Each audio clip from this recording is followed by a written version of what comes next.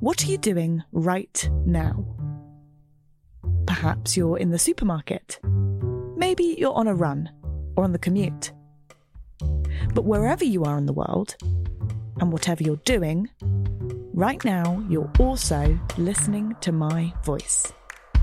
This is the power of podcasts.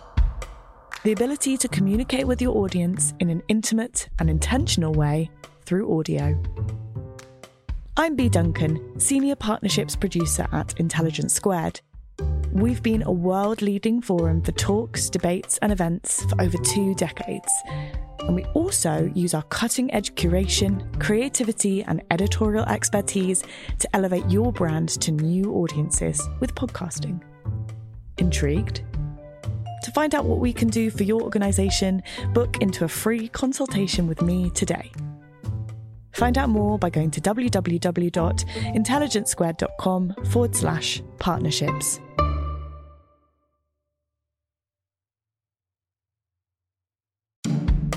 Welcome to Intelligence Squared. I'm Connor Boyle. On the show today, Kimberly Jones, the author and activist on the history, present and future of civil rights in the US.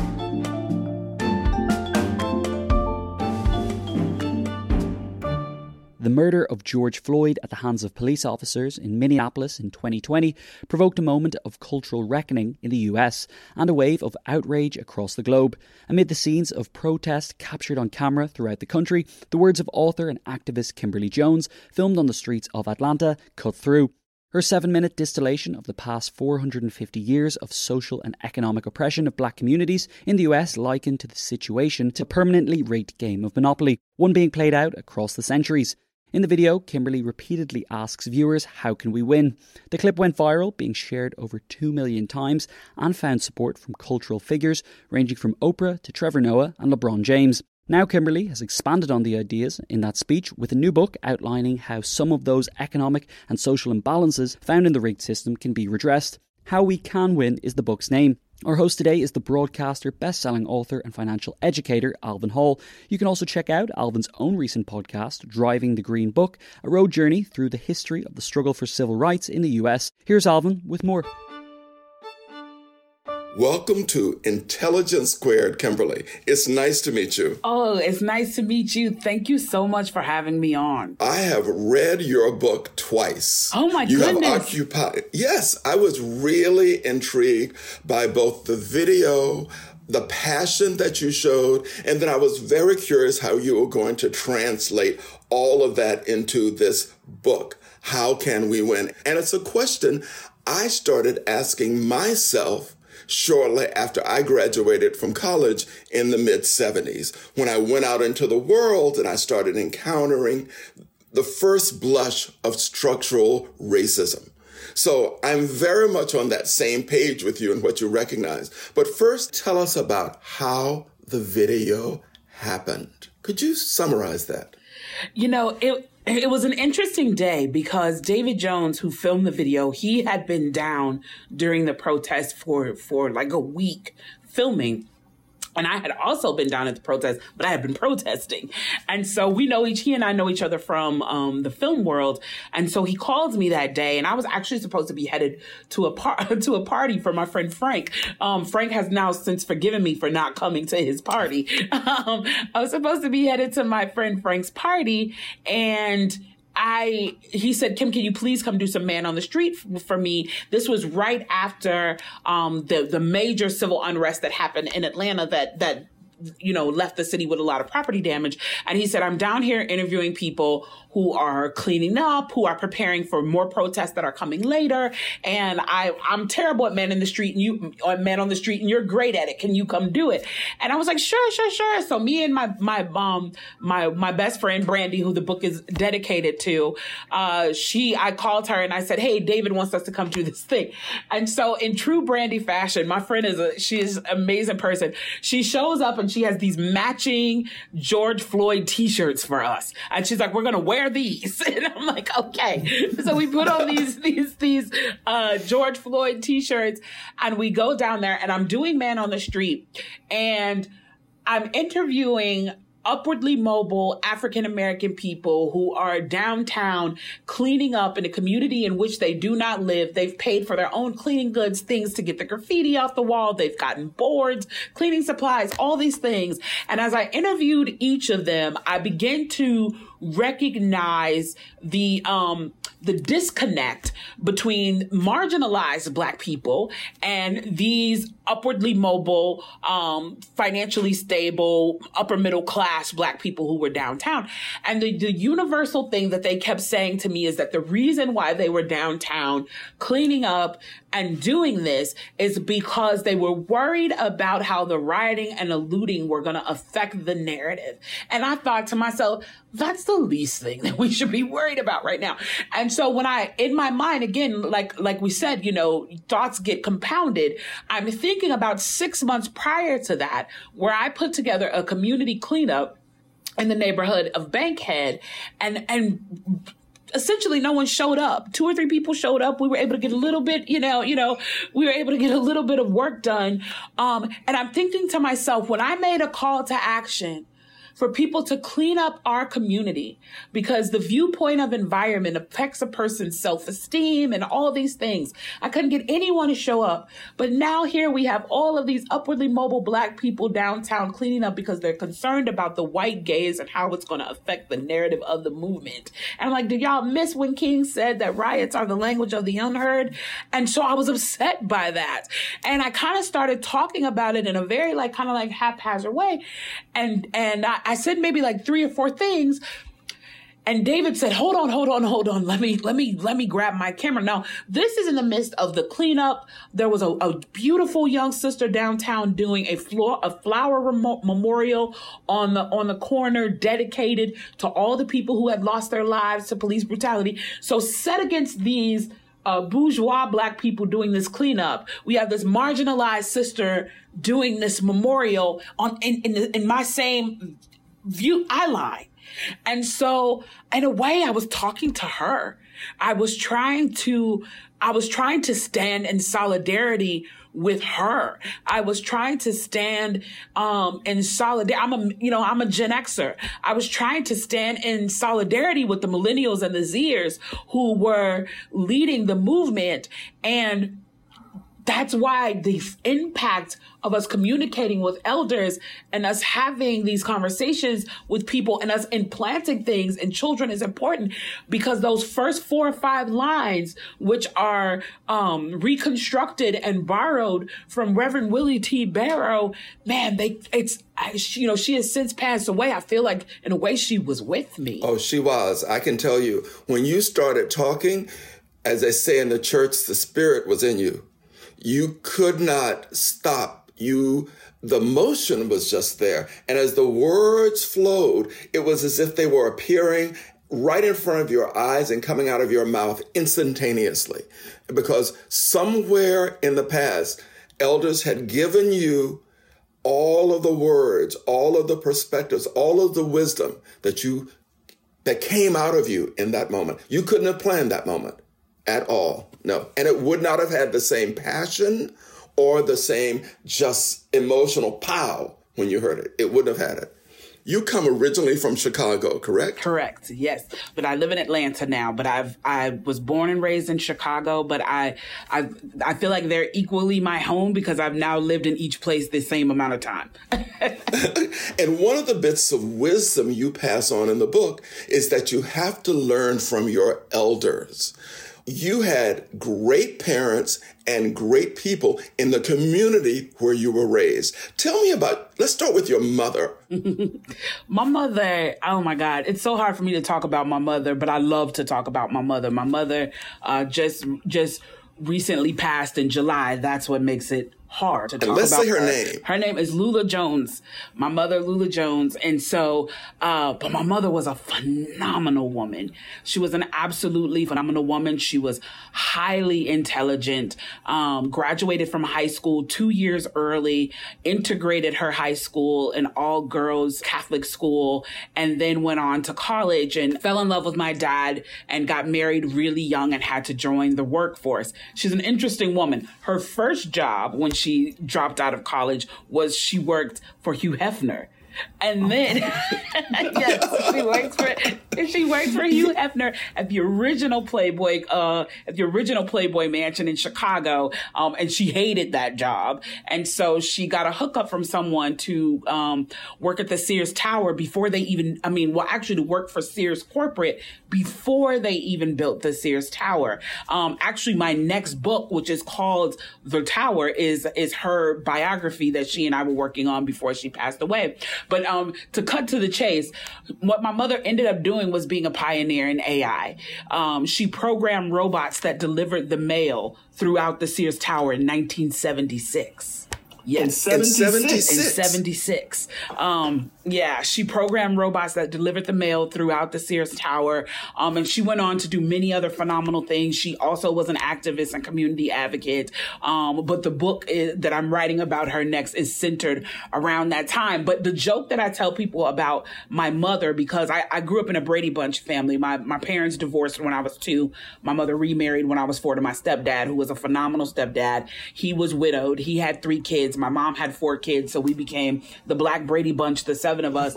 And when you have 7 kids, you have to keep them busy, especially on the south side of Chicago, even though we grew up in a working class neighborhood, but we were surrounded by the hoods, and we were definitely impacted by the trauma of the crack cocaine entrance into the Black community in the early 80s.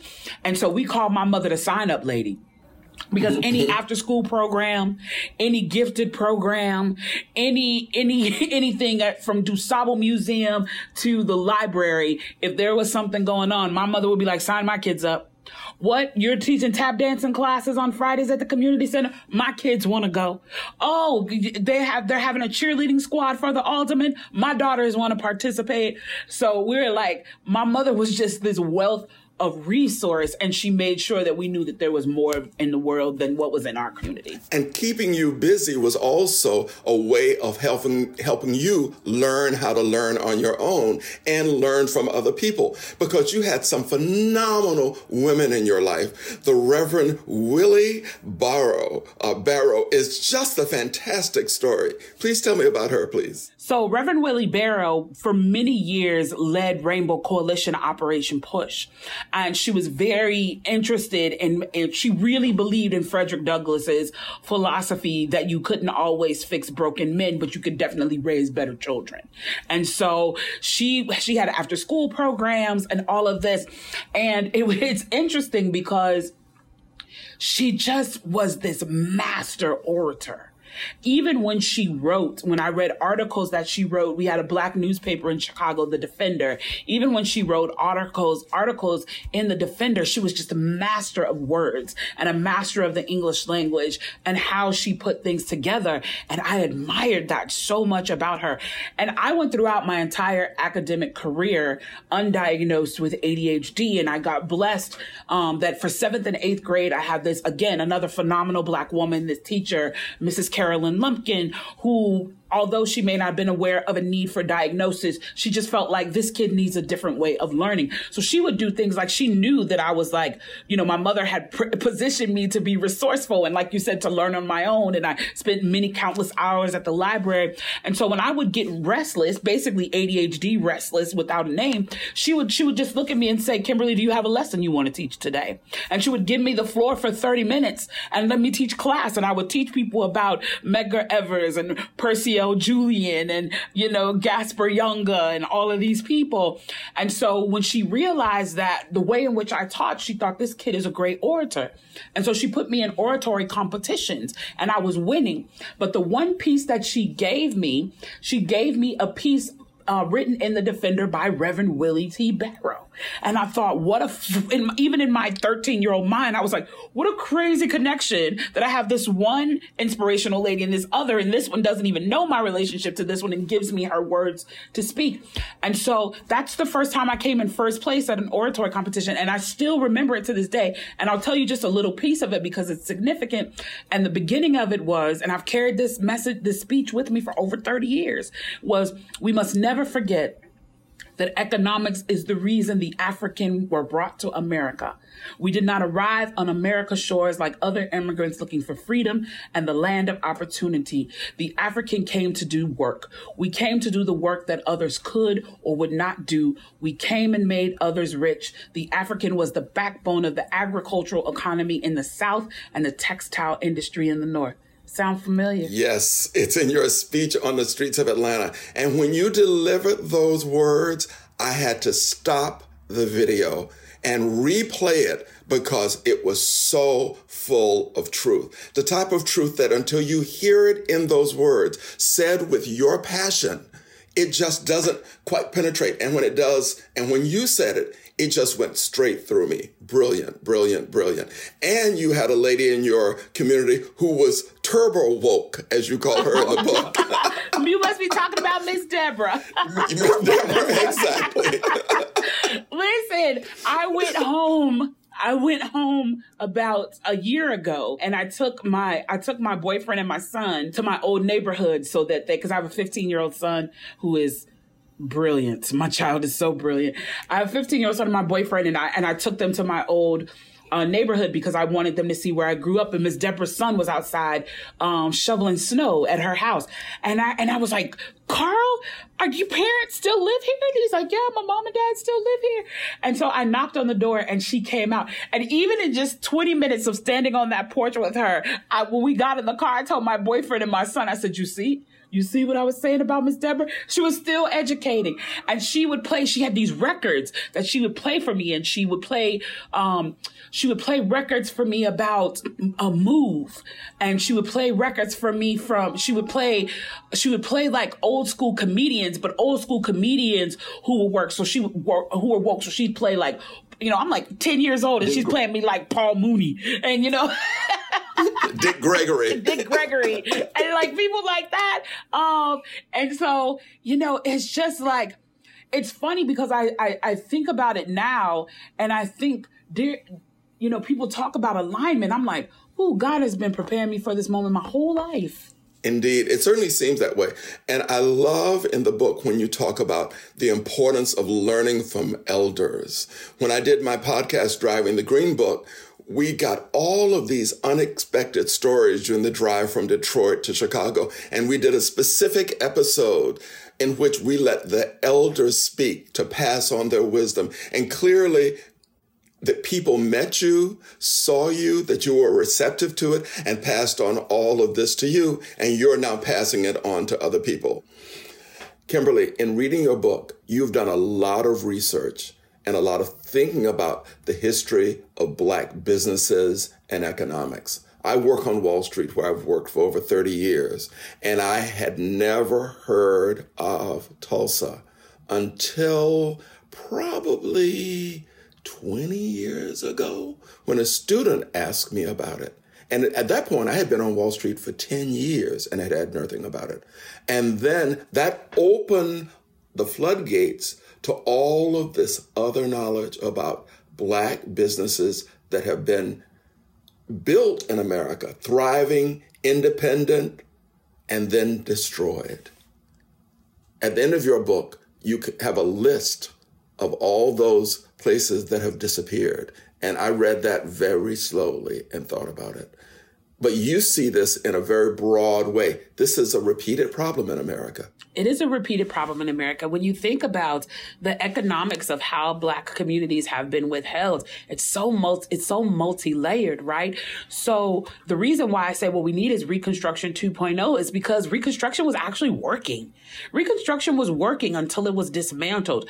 When Lincoln was still in office, it was working. And then when he was murdered and Johnson took over, he dismantled everything that was working.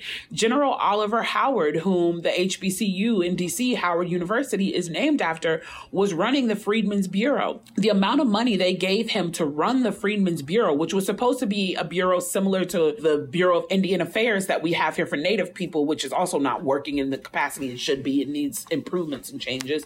But it was supposed to be a similar thing in that it would tackle the needs of these newly freed people. And so the amount of money they gave him to run the bureau was the amount of money they spent in a week during the Civil War. So basically they gave him no money. You know what I mean? And so what he did have access to was 850,000 acres of land that he could disseminate, that was given to him, that was won in the war, if you will.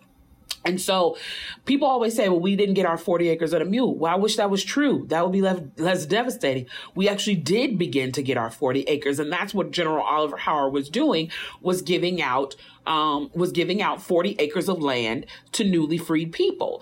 And so at the time, Black people didn't have entree into the big money makers, which were cotton and tobacco. But what they could get that was really inexpensive was watermelon seeds. And so this is, again, now the root of the derogatory connection between Black people and watermelon. So Black people were able to get watermelon seeds, utilize that 40 acres. And if he had a mule, he'd give him a mule to tend to their land. And it was extremely successful. You have to keep in mind, formerly enslaved people are coming out with the highest level of skill set. These are the blacksmiths, the carpenters, the nannies, they've been doing all of the work on these plantations. So you have communities that are filled with people that have every skill you need in order to run a thriving community. And then you have us really controlling the entirety of an industry of watermelon growth. We had begun to thrive. We had actually begun to thrive. And then Lincoln was shot. Johnson, who felt like it wasn't Black people, but that it was poor whites, which is what he had been, who were under the foot of the rich planter class. He enjoyed making the planter class come to him and beg for pardons to get back into the Union. And what he gave them as a gift when they did that was to give them 40 acres. Now, where do we think he's going to get this 40 acres from? He's taking it from these thriving Black farmers who have built successful businesses, this community who has cornered a market. So that was one instance. Another economic incident is the Freedmen's Bank.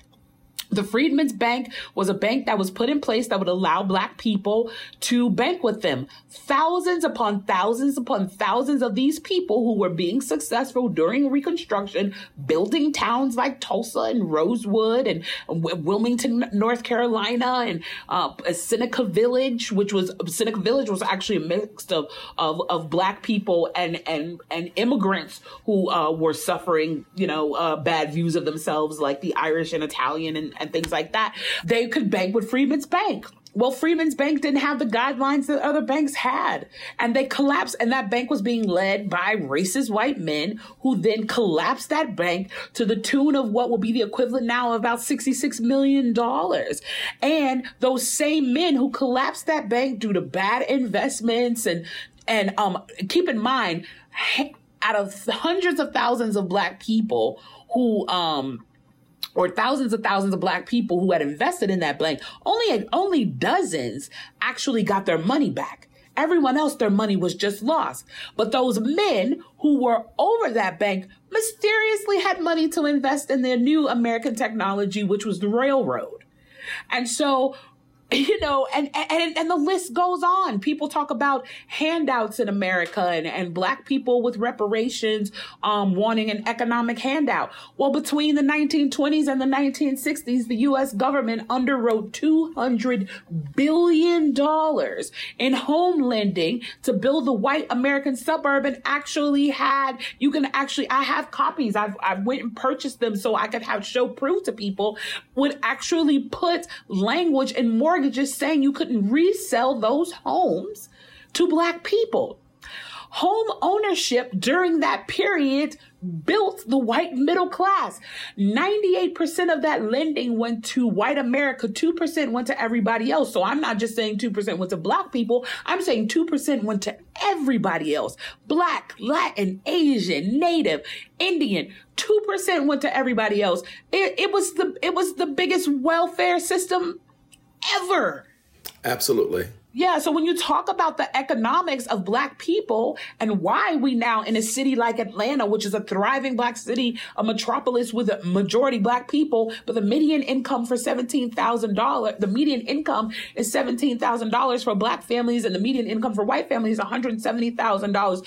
You have to talk about the impact of generational economic devastation. You have to look at things like Brooks Brothers, who is a family that has generational wealth, who made their their original money dressing slaves. That whole thing of slaves standing on the selling block in tattered clothes, that's Hollywood for entertainment. You dressed your slaves to the nine to sell them. You showed off your wealth to your white counterparts by having the most well-dressed enslaved people in the world. Well, who sold those clothes to dress those enslaved people? Brooks Brothers. I know. Every time I walk past the shop, I know it's literally 5 blocks from where I live on Madison Avenue. And I think about that now every day I walk past that shop. And you look at all the towns that were destroyed. You know, you look at Rosewood, you look at Tulsa, you look at Wilmington. And these are trends that continue in America in different ways. My belief is that this violence just morphs into more subtle forms. That every generation, something like that happens and it morphs into most subtle forms. And in a way, gentrification is the continuation of that. When one neighborhood that becomes too expensive for white people to move into, they then start to look at the nice, formerly black neighborhoods to move into. And that then makes those neighborhoods too expensive and black people move to another area. And it is also systemic racism that allows gentrification to happen, and not just in the ways in which people think about it. Because when you look at what's happening in these marginalized neighborhoods, first of all, I was on a call with a bunch of British MPs, and they gave me this language. They said to me in shock and awe when I explained to them that how we educate our children is based on property tax, which basically means that if you live in a poor neighborhood, you get a poor education and you have no resource. And if you live in a rich neighborhood, you get lots of money based on that property tax, and you get a great education. So we are continuing an education gap just in that alone. So then also when you look at the fact that in marginalized communities, the entirety of what is happening, that there has been proven facts that black homes are appraised lower than white homes in similar neighborhoods with similar square footage and all of that. So what happens is you have less tax value in these communities, which means you have less services and resources in these communities,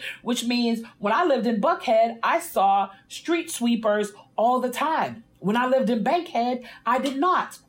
It doesn't mean that people in poor neighborhoods just are throwing trash on the ground and don't care, and people in wealthier neighborhoods are not. What it means is in a wealthier neighborhood, someone's cleaning it up. And in a poor neighborhood, someone's not. So then now you see the trash that is there due to the lack of resource and service to this community. And then what that does is allow them to have an excuse to then lower the property value.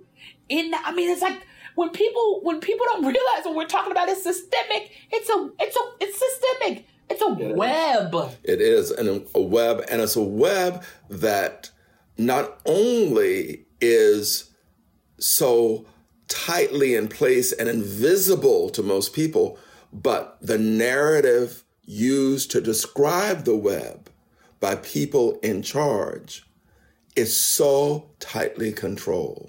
So if you start talking about it, sometimes people will say, well, that's not possibly true. I've never seen that. Well, just because you haven't seen it doesn't mean it doesn't exist. And that's been the most amazing part of this revelation for me, to talk to people when you say that these things have happened. Redlining has happened. The high insurance rates in a black neighborhood, the higher mortgage rates, and they just can't believe that these things are happening. And then when you show evidence of it, it's also dismissed because it goes against the pervasive narrative. When did you come into your own, you feel? I really feel like the thing that brought me, I feel like there were two significant moments, right, that brought me into my own. The first was I met a dear friend of mine who's like my sister, Yanajaha Lone Wolf, who is she calls herself a movement baby. She is the descendant of warriors. Her mother, Wanetta Lone Wolf, was very, because Yanajaha is half black and half Lakota native. And so her mother was a leader in the indigenous movement, but also very very heavily involved in the Black community. Her mother was the publicist for years for Muhammad Ali. A lot of people don't know this. Her mother was responsible for the Thriller in Manila and the Rumble in the Jungle. She put those together. And so we're working on a project about Miss Lone Wolf too. But and so when I met Yanajaha and she was this fierce warrior, it was shortly after this photo that went viral of her during Standing Rock, where she's standing with her arms spread in front of a bulldozer. And so she works on both sides. She works for both the indigenous, like her mother, she works for both the indigenous community and she works heavily with the Black community. And so I met her during a Stop the Violence weekend here in Atlanta. We met through a mutual friend. At the time, I was running a children's bookstore. And then in my spare time, a dear friend of mine was running for city council and I was his campaign manager. And so I brought him down to the march because I thought it would be good because he's very union oriented. He actually is one of the presidents of the local chapter of the Poor People's Movement. And so he and I went down to this march and I marched alongside Monteria Robinson.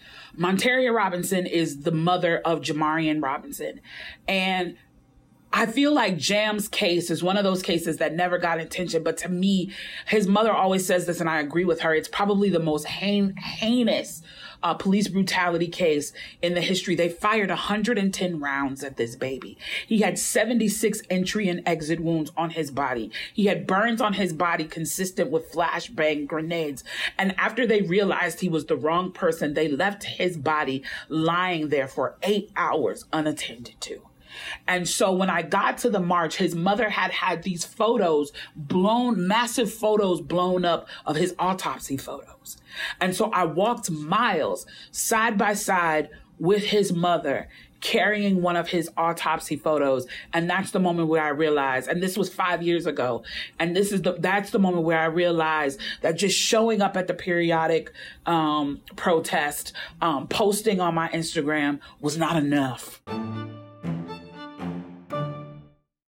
The events calendar is filling up here at Intelligence Squared, and to create each one, we obviously rely on some brilliant guests and onstage talent. But behind the scenes, there's also a producer, a production team, and the budget in the mix too. You've got to keep an eye on all of that stuff in one place. NetSuite is the #1 cloud financial system, bringing accounting, financial management, inventory, and HR into one platform, slashing manual tasks and errors. And you can cut the cost of maintaining multiple systems because it's super easy to get started. NetSuite exists in the cloud, you see, no hardware needed, so you're cutting IT costs too. That's why over 37,000 companies have already made the move. And now, by popular demand, NetSuite has extended its one-of-a-kind flexible financing program for a few more weeks. Head to netsuite.com/squared. That's netsuite.com/squared. netsuite.com/squared. Yes, you had to actually get there and be physically present. And absolutely be physically present. Talking to Jamarian's mother, what evidence of trauma did you see in her that you tried to help her with? Well, Monteria is such a lion.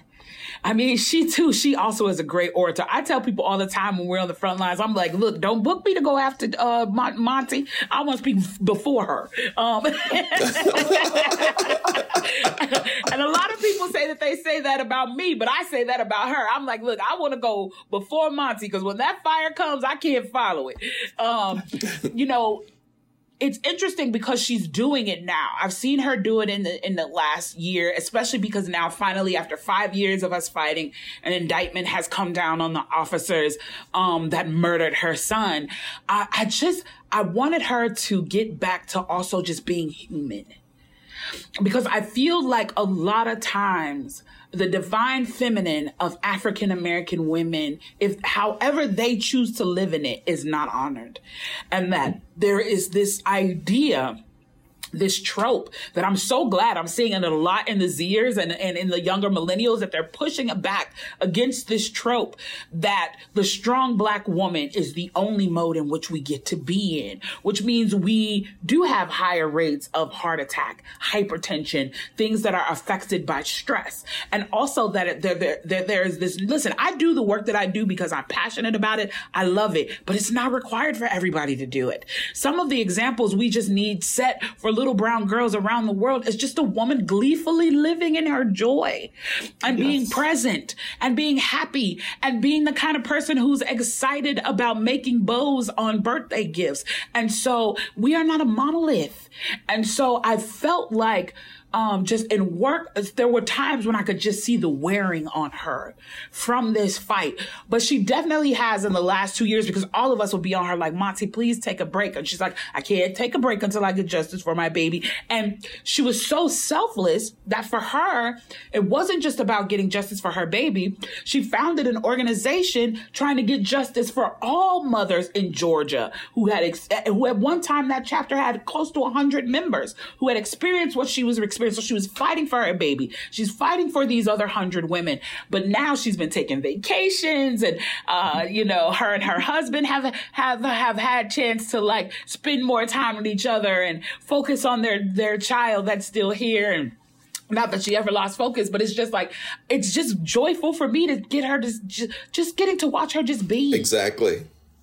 Yeah, and your point that not everybody has to be involved in the movement. Not everybody has to be a star or pushing forward. I have a friend in Pittsburgh, and I remember walking through Madison Square Park with her one day, and she said, sometimes, Alvin, I think of my life in a very small way, but I recognize that my power is that I can change people one person at a time through their interaction with me. And I think that's powerful. I thought about that as I read your book, that not everybody needs to be the big personality. Sometimes you make the change through example by being good to your family or changing one person at a time as you meet them. Yes, I tell people all the time, people ask me, what are my aspirations? They know, I'm an author. They know that I am, a content creator and an activist and all these things. And they ask me, what are my aspirations? And I think that they think that I'm going to say I want an Image Award and I want to be a New York Times bestseller and the Nobel Peace Prize and all these things. And I tell them the greatest thing that I'm ever going to be at any point in this life is the moment I become a big mama, a Gigi, a Titi, any of those things. Because when I think about my grandmère, my grandmother, my granny, my great aunts, my mom's first cousins who, due to proper Black training, I referred to them as auntie, even though they were my mom's, aunts and my uncles and my granddads and all those people, man, those people inspired me and gave me self-worth in a way that I could never thank them for. And just even their jokes and the sayings and the lessons on food and the things they taught me about how to grow my own food and all it's so rich. And I'm so grateful that I was a kid who grew up around a lot of old people. And so it's like, if I'm going to be anything great in this world, it's when I become that. It's when my nieces and nephews and my grandkids and the neighbors' kids and some kid like me and Miss Deborah that lives on my block, when I have impact on their life, then I will have achieved greatness. When you talk about yourself as an old Black lady with your mason jar of iced tea and your flowered house dress sitting in the swing on the back porch, I love that scene because that was so many people I know in my life growing up in this small town in northern Florida. Yeah. Another aspect of your book that really touched me and made me stop and reread the book again was your focus on mental health.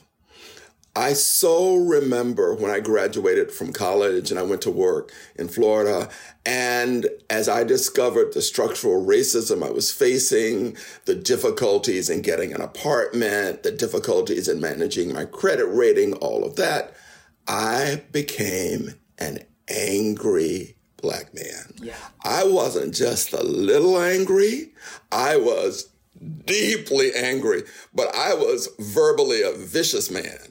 And I remember when a friend had said to me, Alvin, I think you need help. Because it hadn't become self-destructive, but it could. And I remember going to therapy. I went to therapy for 5 years.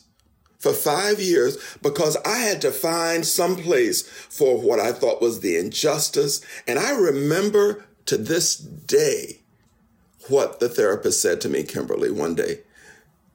It said, what made you think that by playing by the rules, the world would automatically give you a living? I have never forgotten that. And so reading your book, talking about the importance of going to a therapist or a friend and talking about your problems can give you a new perspective. And I know that it helped me. So I love that part of your book. It's important. It's super important. You know, I'm not a neurotypical person. I'm neurodivergent. I have ADHD. I live with anxiety. I live with PTSD.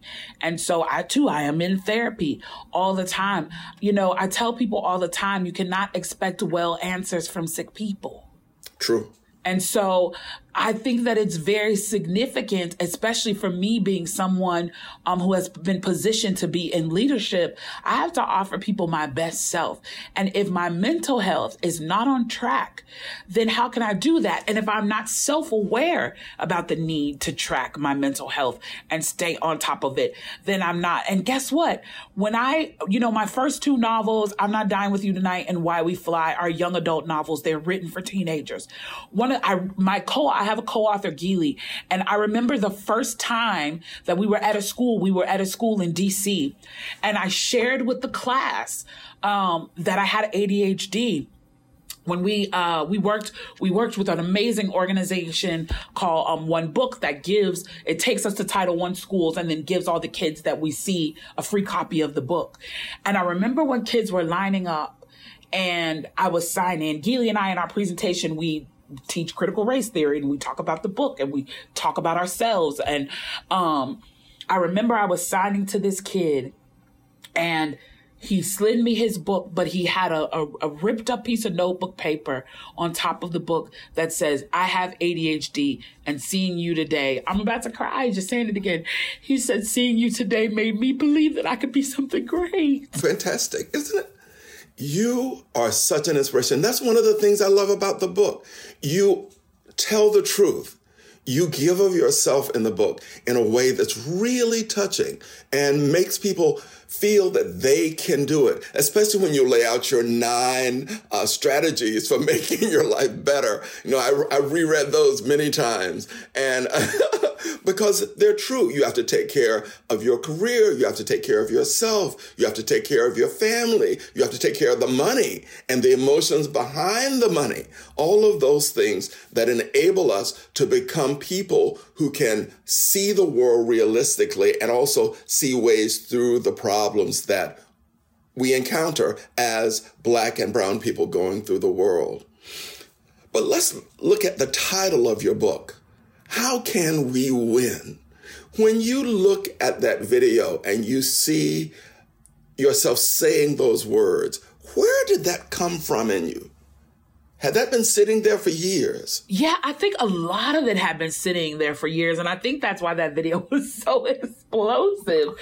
Because it's the same thing like you were talking about when you said you had to go to therapy, because it's like, it's compounded, right? So it's like compounded. And so, you know, me being what I think I'm, pretty intelligent person or, smart person, when I think about the struggle that I went through and how, although I grew up in a 2-parent home, working class family, and my co-parent and I co-parent very well. I don't know. I talk about that a lot, how well my son's father and I co-parent.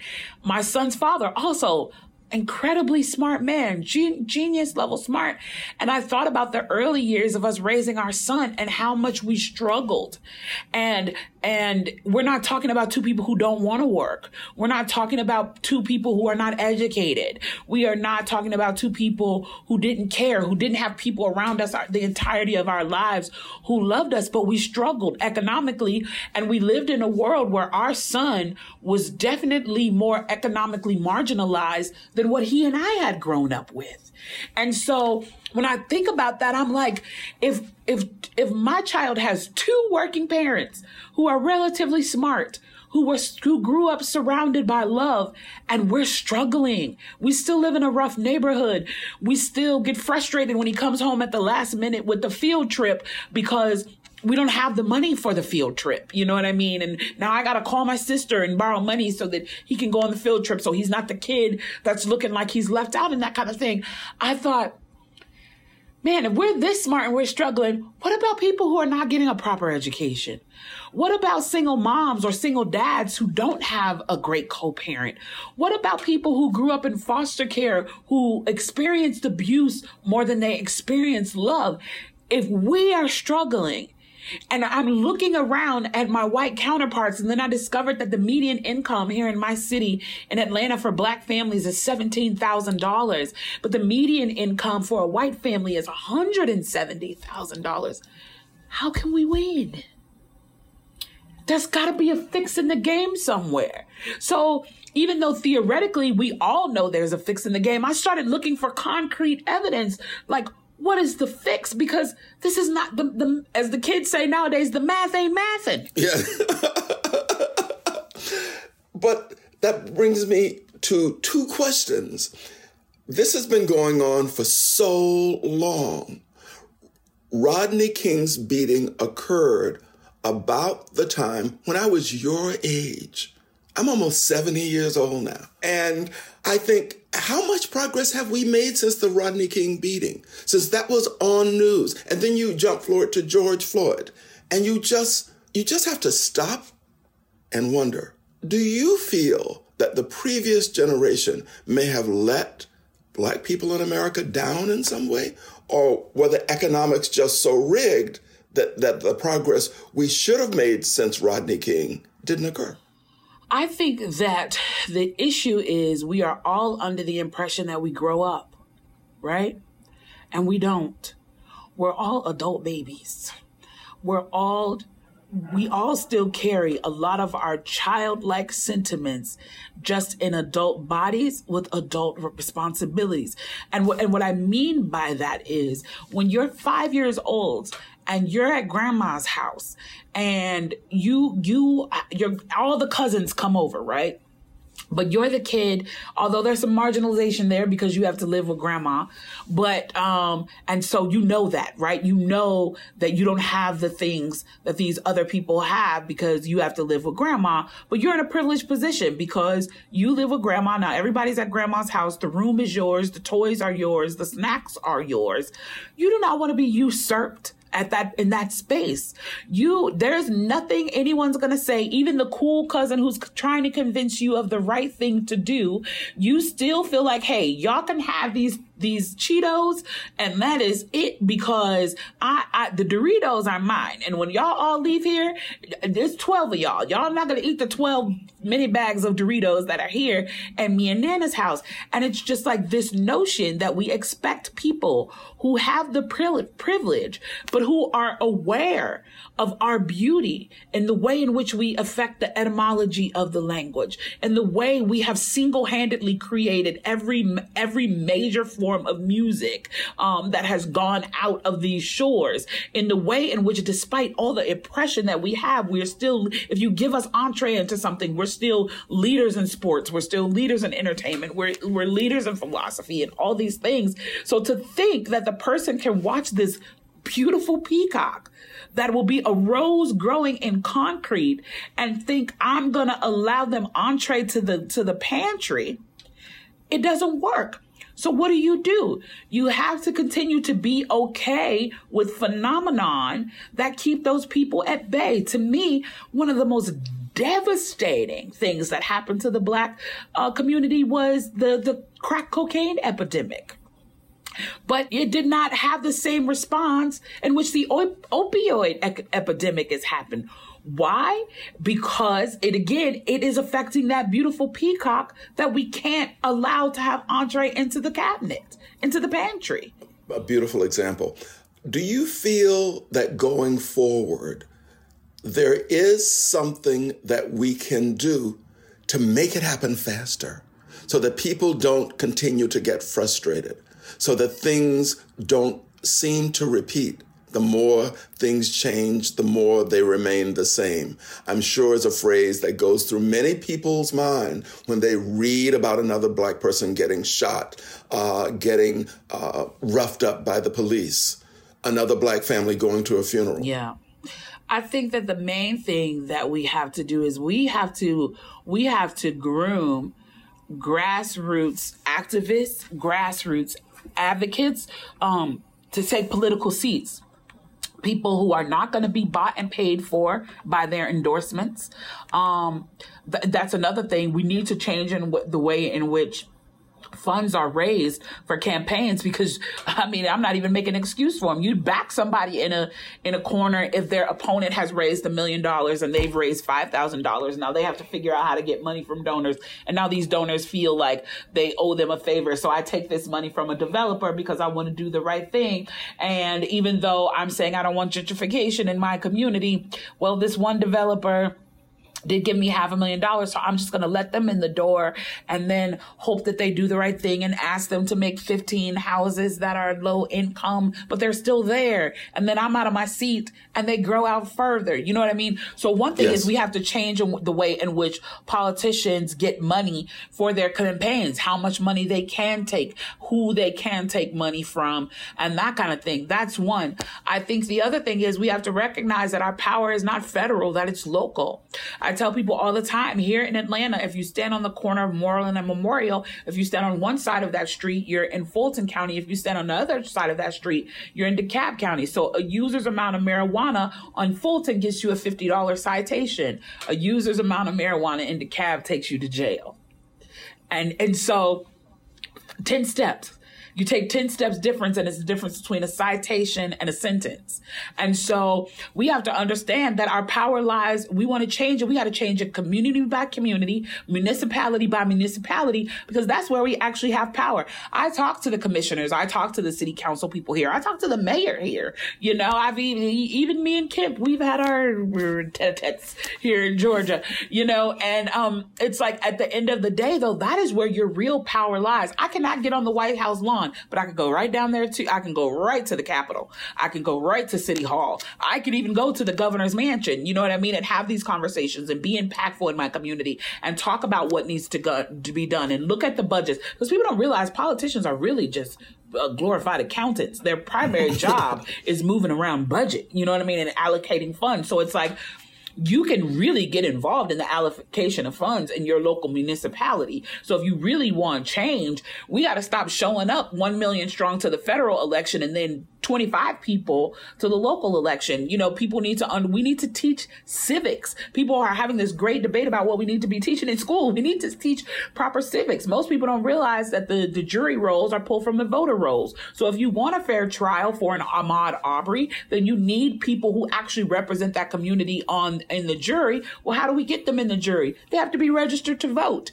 And so your vote gives you entree locally into so much more than you realize. And so the way you can make change is just, I don't care about the world. I know the world likes to listen to me, but I don't care about the world. I care about Atlanta, Georgia, because that is where my power lies. That's where I can have impact. I'm right now working on a program to help Black farmers.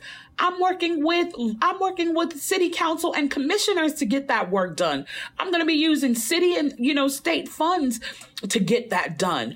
Microsoft moved into our community. My organization immediately set up a meeting with Microsoft and said, okay, you're bringing all these jobs here. Let us show you who are some of the people who need to be trained, who need some of these jobs, because we have a wealth gap here in Atlanta. It sounds like we need to model you. We know we can't clone you because science isn't there yet.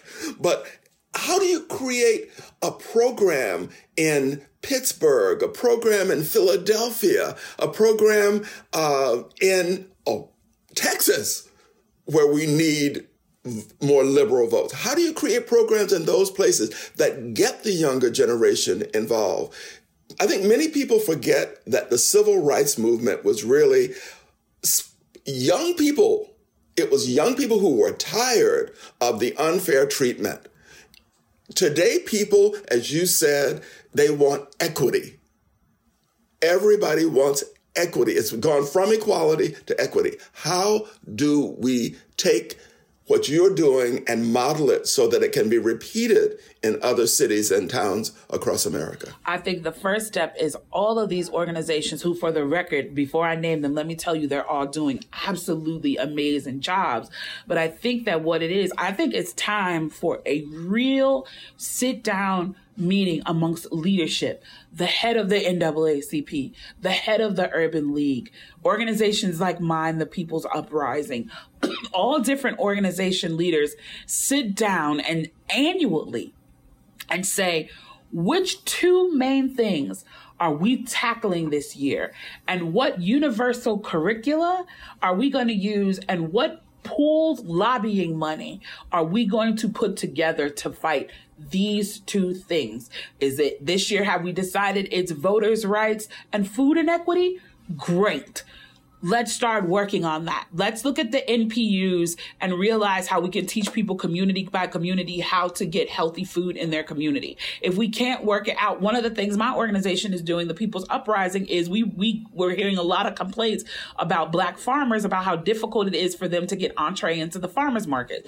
Then we're looking at we're talking to the heads of NPU saying what a hard time they are having getting grocery stores in their community. So we thought, okay, our goal this year is to connect the two, and how do we do that? Well, we just started on doing farmers markets in those communities with the Black farmers and to work with the city to be able to take SNAP benefits, to take food stamps at those events. So now the Black farmers have a way to sell their perishables before they go bad. The people in the community are getting healthy food, and those in the community who are receiving assistance to get healthy food are still able to go to those farmers markets and get those healthy foods. And so it's like, if we have these meetings where the head of the NAACP, the head of the Urban League, the head of all these people are coming together, and we're saying this year we're going to talk about food insecurity, TPU, we can stand up and say, this is what we're doing. And we're welcome to share our modeling plan for you. We're welcome to show you how we were in community with the NPUs, how we were in community with the farmers,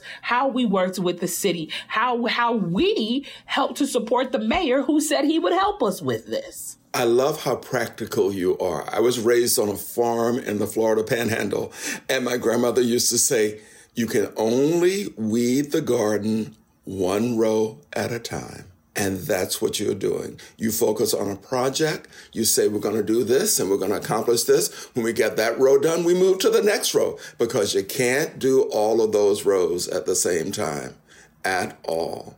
Kimberly, when I look at you, when I think of the sound of your voice, I think of all the people around the world who not only will benefit from hearing and seeing you, but who will benefit from hearing your passion captured in your book. As you wrote the book and you look back on it, what was one of the most satisfying moments in creating this book for you? I think we live in an echo chamber now where people want to hear voices that say everything they want them to say on brand with their thought process, or they're wrong. We also live in this very fast-paced social media concept where every idea has to be completely bite-sized. And I think that's why people connected to my video, because it was concise. But what I wanted to do to this book is say that we're looking at too small of a vantage point. I wanted people to make the connections. I wanted to do real critical race theory. You know what I mean? Yes. I wanted to do real critical race theory and say, you have to know the impact of slavery, of Reconstruction, of Jim Crow, of the crack epidemic, of police brutality, and how it impacts every piece of our life. And I just wanted to break it down piece by piece so that people can see it.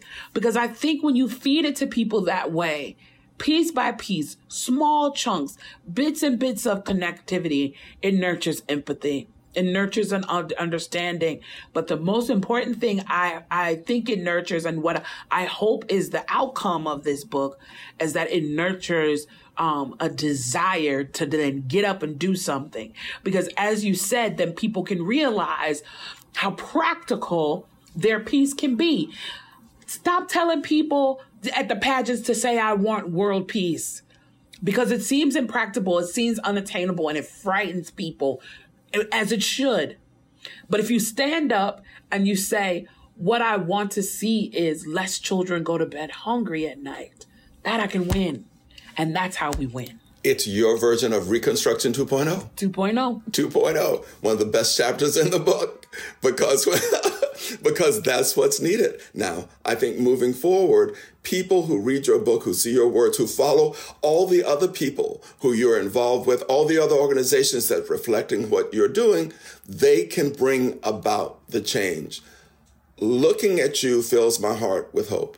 Because there are days sometimes when I read the paper, I read the political news, and I thought, oh my God, I thought we were past this. Yeah. But somehow it's coming back again. And we need to get practical strategies that will help people see how in their local area, one vote at a time, one issue at a time, they can make a difference in the world that they live in, and that will have a knock-on effect to make the whole U.S. a better place to live for everybody. Yeah. Thank you so much, Kimberly. Thank you so much. It's been a joy to talk to you today, really. That was Kimberly Jones, author of How We Can Win. The book is out now. You've been listening to Intelligence Squared. I'm Alvin Hall. Thank you for listening.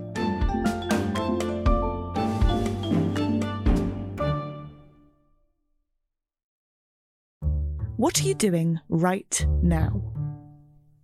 Perhaps you're in the supermarket. Maybe you're on a run or on the commute. But wherever you are in the world, and whatever you're doing, right now you're also listening to my voice. This is the power of podcasts. The ability to communicate with your audience in an intimate and intentional way through audio. I'm Bea Duncan, Senior Partnerships Producer at Intelligence Squared. We've been a world-leading forum for talks, debates and events for over 2 decades. And we also use our cutting-edge curation, creativity and editorial expertise to elevate your brand to new audiences with podcasting. Intrigued? To find out what we can do for your organisation, book into a free consultation with me today.